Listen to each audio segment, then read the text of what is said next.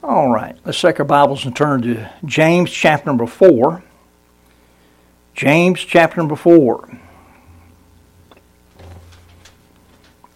Another year is almost gone into the record books, and a new year is going to be upon us before we know it. The year 2022 is going to be history here just a few more days. Come Saturday at midnight, and we know that most of it's already history. What we've done is what we've done. And we can't relive any portion of 2022. And many people are already making plans of what they're going to do in 2023. That's a good thing. Some plan out when spring break is and when school ends and when it begins and make all their plans around those things. Some plan out when they're going to go on vacation and many other things during the year, depending on how organized they are. Then you have some folks just fly by the seat of their pants. You know, they'll take the year as it comes and they can do things on a whim and don't do much planning at all. Now, some people look at this scripture that we're about to read here in our text, and they use it as an excuse to forego planning. They look at planning as being evil. And let's read the passage here in James 4, verse number 13. Go to now, ye that say today or tomorrow we will go into such a city and continue there a year and buy and sell and get gain, whereas ye know not what shall be on the morrow. For what is your life? It is even a vapor that appeareth for a little time and then vanisheth away. For that ye ought to say, if the Lord will, we shall live and do this or that. But now ye rejoice in your boastings. All such rejoicing is evil. Therefore to him that knoweth to do good, and doeth it not, to him it is sin. It's not planning that's evil. It's rejoicing in something you really don't know that's going to take place. Speaking to us about some things that tonight I want to talk about, making plans for the new year. There's nothing inherently evil about planning. In fact, planning is biblical. As we look at the life of Jesus, we can see that Jesus planned his life. God the Father, the Son, and the Holy Spirit, even before this world came into existence, was planned before the foundation of the world, our salvation in him. And we know that. God plans, and he's got a plan. You know, when's he going to come back? He's going to come back according to his plan. Jesus came the first time according to his plan, and he's going to come back the next time according to his plan. We're not privy to his plan, okay? But he is going to. He does have it planned, and he is going to come. And it's a good thing, I think, to have goals in our lives as believers. Somebody said that failing to plan is planning to fail. I think maybe we should have some financial goals in our lives. We should have some personal goals. But the main thing I want us to understand tonight is we should have some spiritual goals. In planning whatever we plan, we must stay focused on some things tonight. And let me just share with you a couple of areas here. In planning, we need to keep in mind the uncertainties of life. We don't know what tomorrow may hold for us, do we? None of us do. Proverbs 27, verse number 1 says, boast not thyself of tomorrow, for thou knowest not what a day may bring forth. I mean, we just got out of the Christmas season, and while we were talking about Joseph and Mary and the shepherds and even the wise men, they all, no doubt, had other plans that they had made that were interrupted when Jesus came along. Amen. Sometimes God messes with our plans, with plans of his own. And that's okay. He's God. He knows better than we do. You think back to those of you that are married, you can think back to the vows of marriage. When you be married for better or worse, for richer or poorer, in sickness and in health, till death do you part. All in there is uncertainty in there. You don't know what's going to come. And this year, we know, may bring catastrophe to some. We hope not. earthquake, fire, flood, tornado, hurricane, blizzard, or some other. Boy, it's been a year full of catastrophes all around the world, and in our nation especially. And can you imagine the Bethlehem mothers in Matthew 2 whose babies were killed by Herod? Just caught them unexpectedly. That's a catastrophe that took place. This year may bring ill health to some. We hope not, but it could. It might bring cancer or heart attack or sickness or disease or of some other sort, or even an injury. I didn't know this past year that, when the year began, that I was going to wind up being in an accident and having 4 herniated discs, but God do. And this year may even bring death for some of us or some loved ones of ours from an illness or injury. This year may bring prosperity to some. Some may get a job promotion, collect an inheritance, or some other unexpected windfall. This year may bring poverty to others, job loss or some other loss, or inflation keeps going like it's going, and we're all going to be in a hum for sure. Just eating away at what we can buy. But we think about Job. Job lost all he had in just a short period of time. When at the beginning of that year of his life, he didn't know what was going to come his way. But nevertheless, it was in God's will. And he made it through. And he came out on the other end a lot better than he was to begin with. Now, he would rather not have gone through that.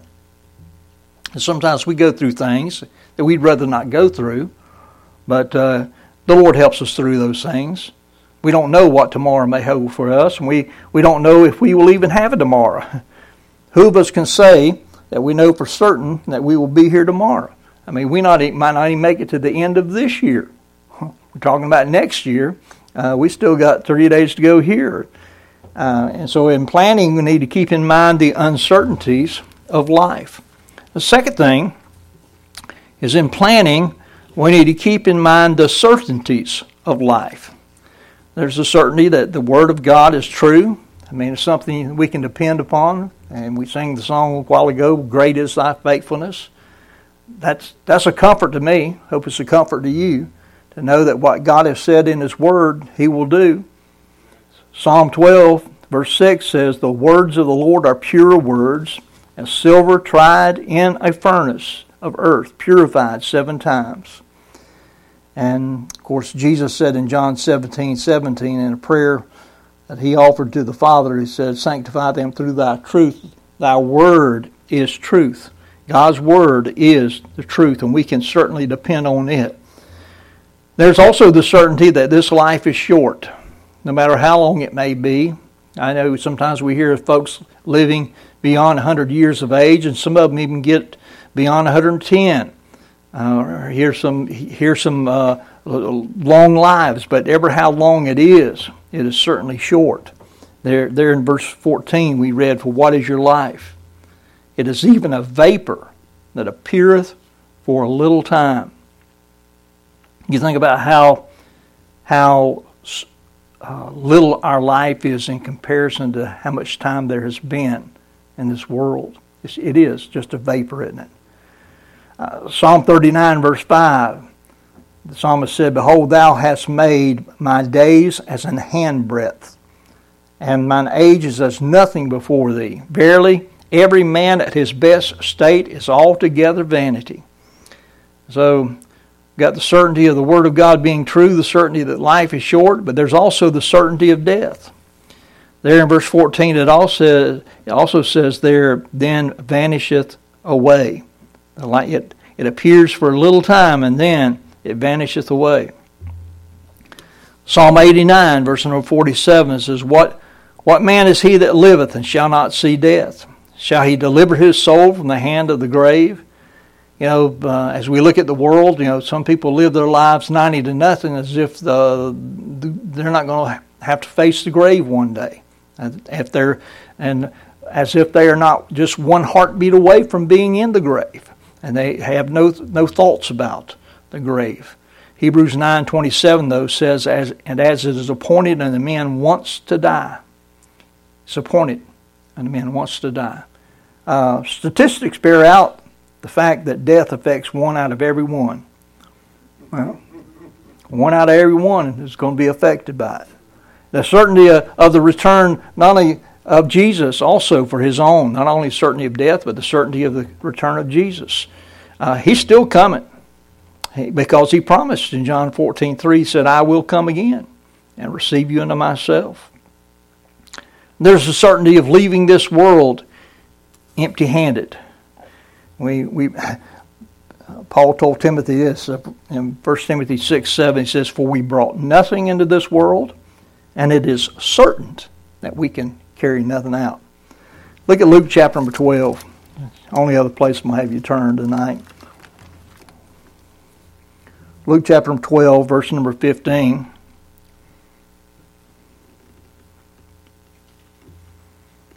Luke 12, verse 15. And he said unto them, take heed and beware of covetousness. For a man's life consisteth not in the abundance of the things which he possesseth. Now, hard to get that through to folks in the world, isn't it? I saw a bumper sticker one time that said, he who dies with the most toys wins. If you got more toys than I got, you're going to leave it behind just the way I do. You don't win. Look at verse 16. And he spake a parable unto them, saying, the ground of a certain rich man brought forth plentifully. And he thought within himself, saying, what shall I do? Because I have no room where to bestow my fruits. And he said, this will I do. I will pull down my barns and build greater. And there will I bestow all my fruits and my goods. And I will say to my soul, soul, thou hast much goods laid up for many years. Take thine ease, eat, drink, and be merry. But God said unto him, thou fool, this night thy soul shall be required of thee. Then whose shall those things be which thou hast provided? Just going to leave it all behind. And he says in verse 21, so is he that layeth up treasure for himself and is not rich toward God. Jesus said in the Sermon on the Mount that we're not to lay up treasure where moth and rust doth corrupt and where thieves break through and steal. I'm talking about here. But lay up for yourselves treasures in heaven where moth nor rust doth corrupt and where thieves cannot break through nor steal. For where your treasure is, there will your heart be also. And sadly, a lot of folks' treasure is wrapped up in this world, and they're going to leave it all behind, leave the world empty-handed. We all leave empty-handed. All we can carry with all that we get is what we've sent ahead beforehand. The things that we've laid up in store. Now there's also the certainty of coming judgment. Hebrews 9:27, as is appointed unto men once to die, but after this, the judgment. Proverbs 5, verse 21 says, for the ways of man are before the eyes of the Lord, and he pondereth all his goings. And Numbers 32:23, be sure your sin will find you out. There's a lot of folks thinking they're getting by with their wickedness, whether with their meanness, and it's not going to be well come Judgment Day. Many are going to have regrets on Judgment Day. I'm sure we'll all have a few regrets, that we had maybe served the Lord a little more when it comes our opportunity to stand before the judgment seat of Christ. So in planning, we need to keep in mind the uncertainties of life, and in planning, we need to keep in mind the certainties of life. And then, thirdly, in planning, keep in mind the Lord of life. It says there in verse 15 of our text, it says, for that ye ought to say, if the Lord will, we shall live and do this or that. If the Lord will. Too many people leave God out of their lives to their own demise. God has a plan for each of our lives. And that plan includes salvation. That's what He wants us best for each of us.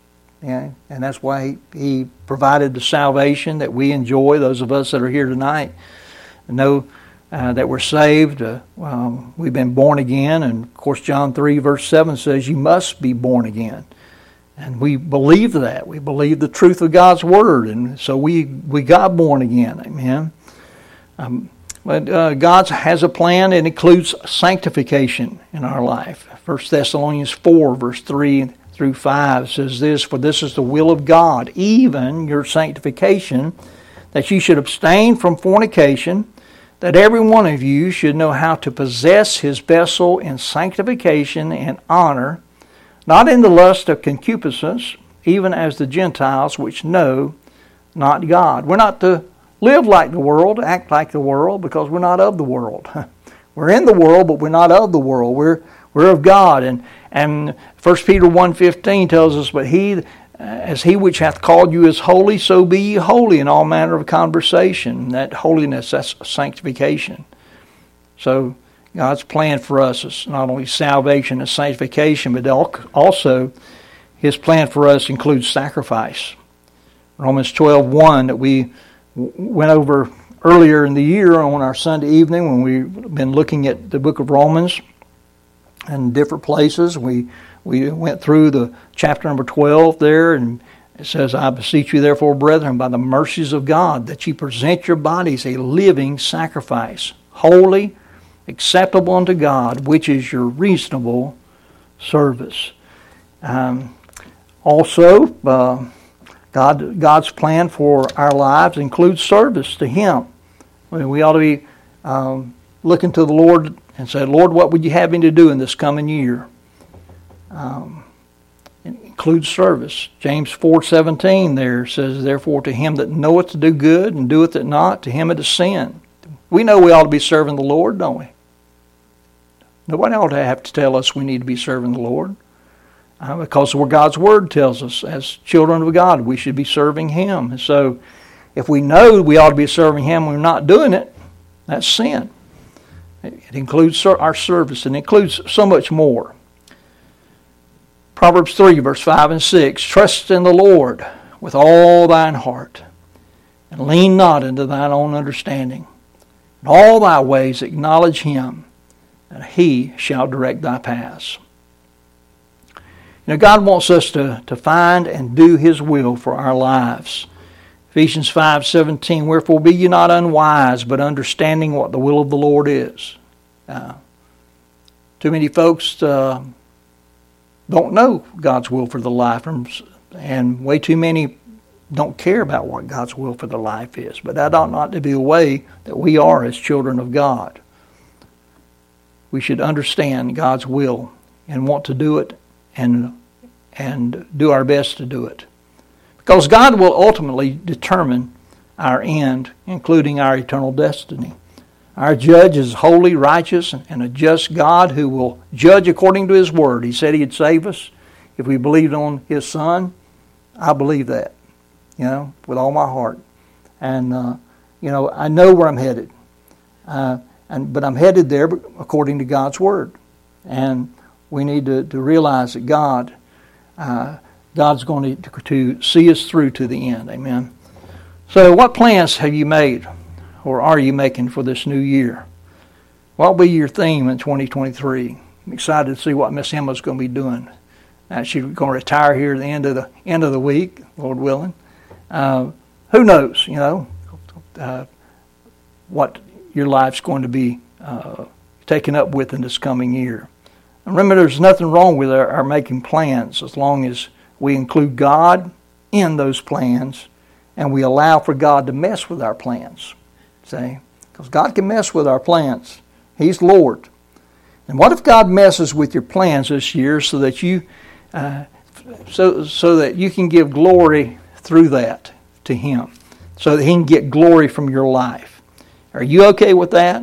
Are you okay with maybe some hardship that's going to come your way so that you can glorify the Lord through that? Make sure that you include God in whatever plans that you make.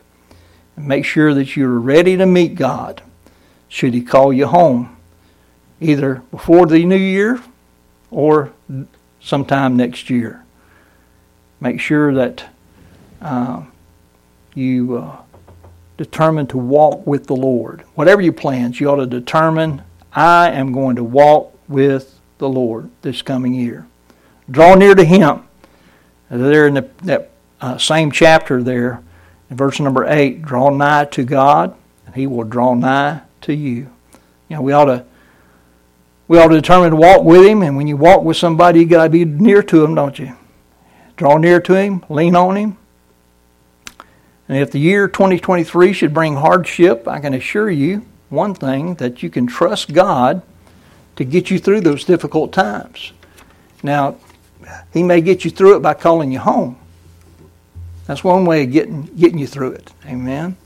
A lot of folks say, well, you know, God didn't see that person through that particular incident because they wound up dying. Well, you realize that's the ultimate release, yeah, and the ultimate healing, yeah.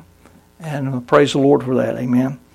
All right, that's our Bible study for this evening. Let's pull out our prayer list. We'll pray for the needs, and we'll be dismissed with this prayer tonight.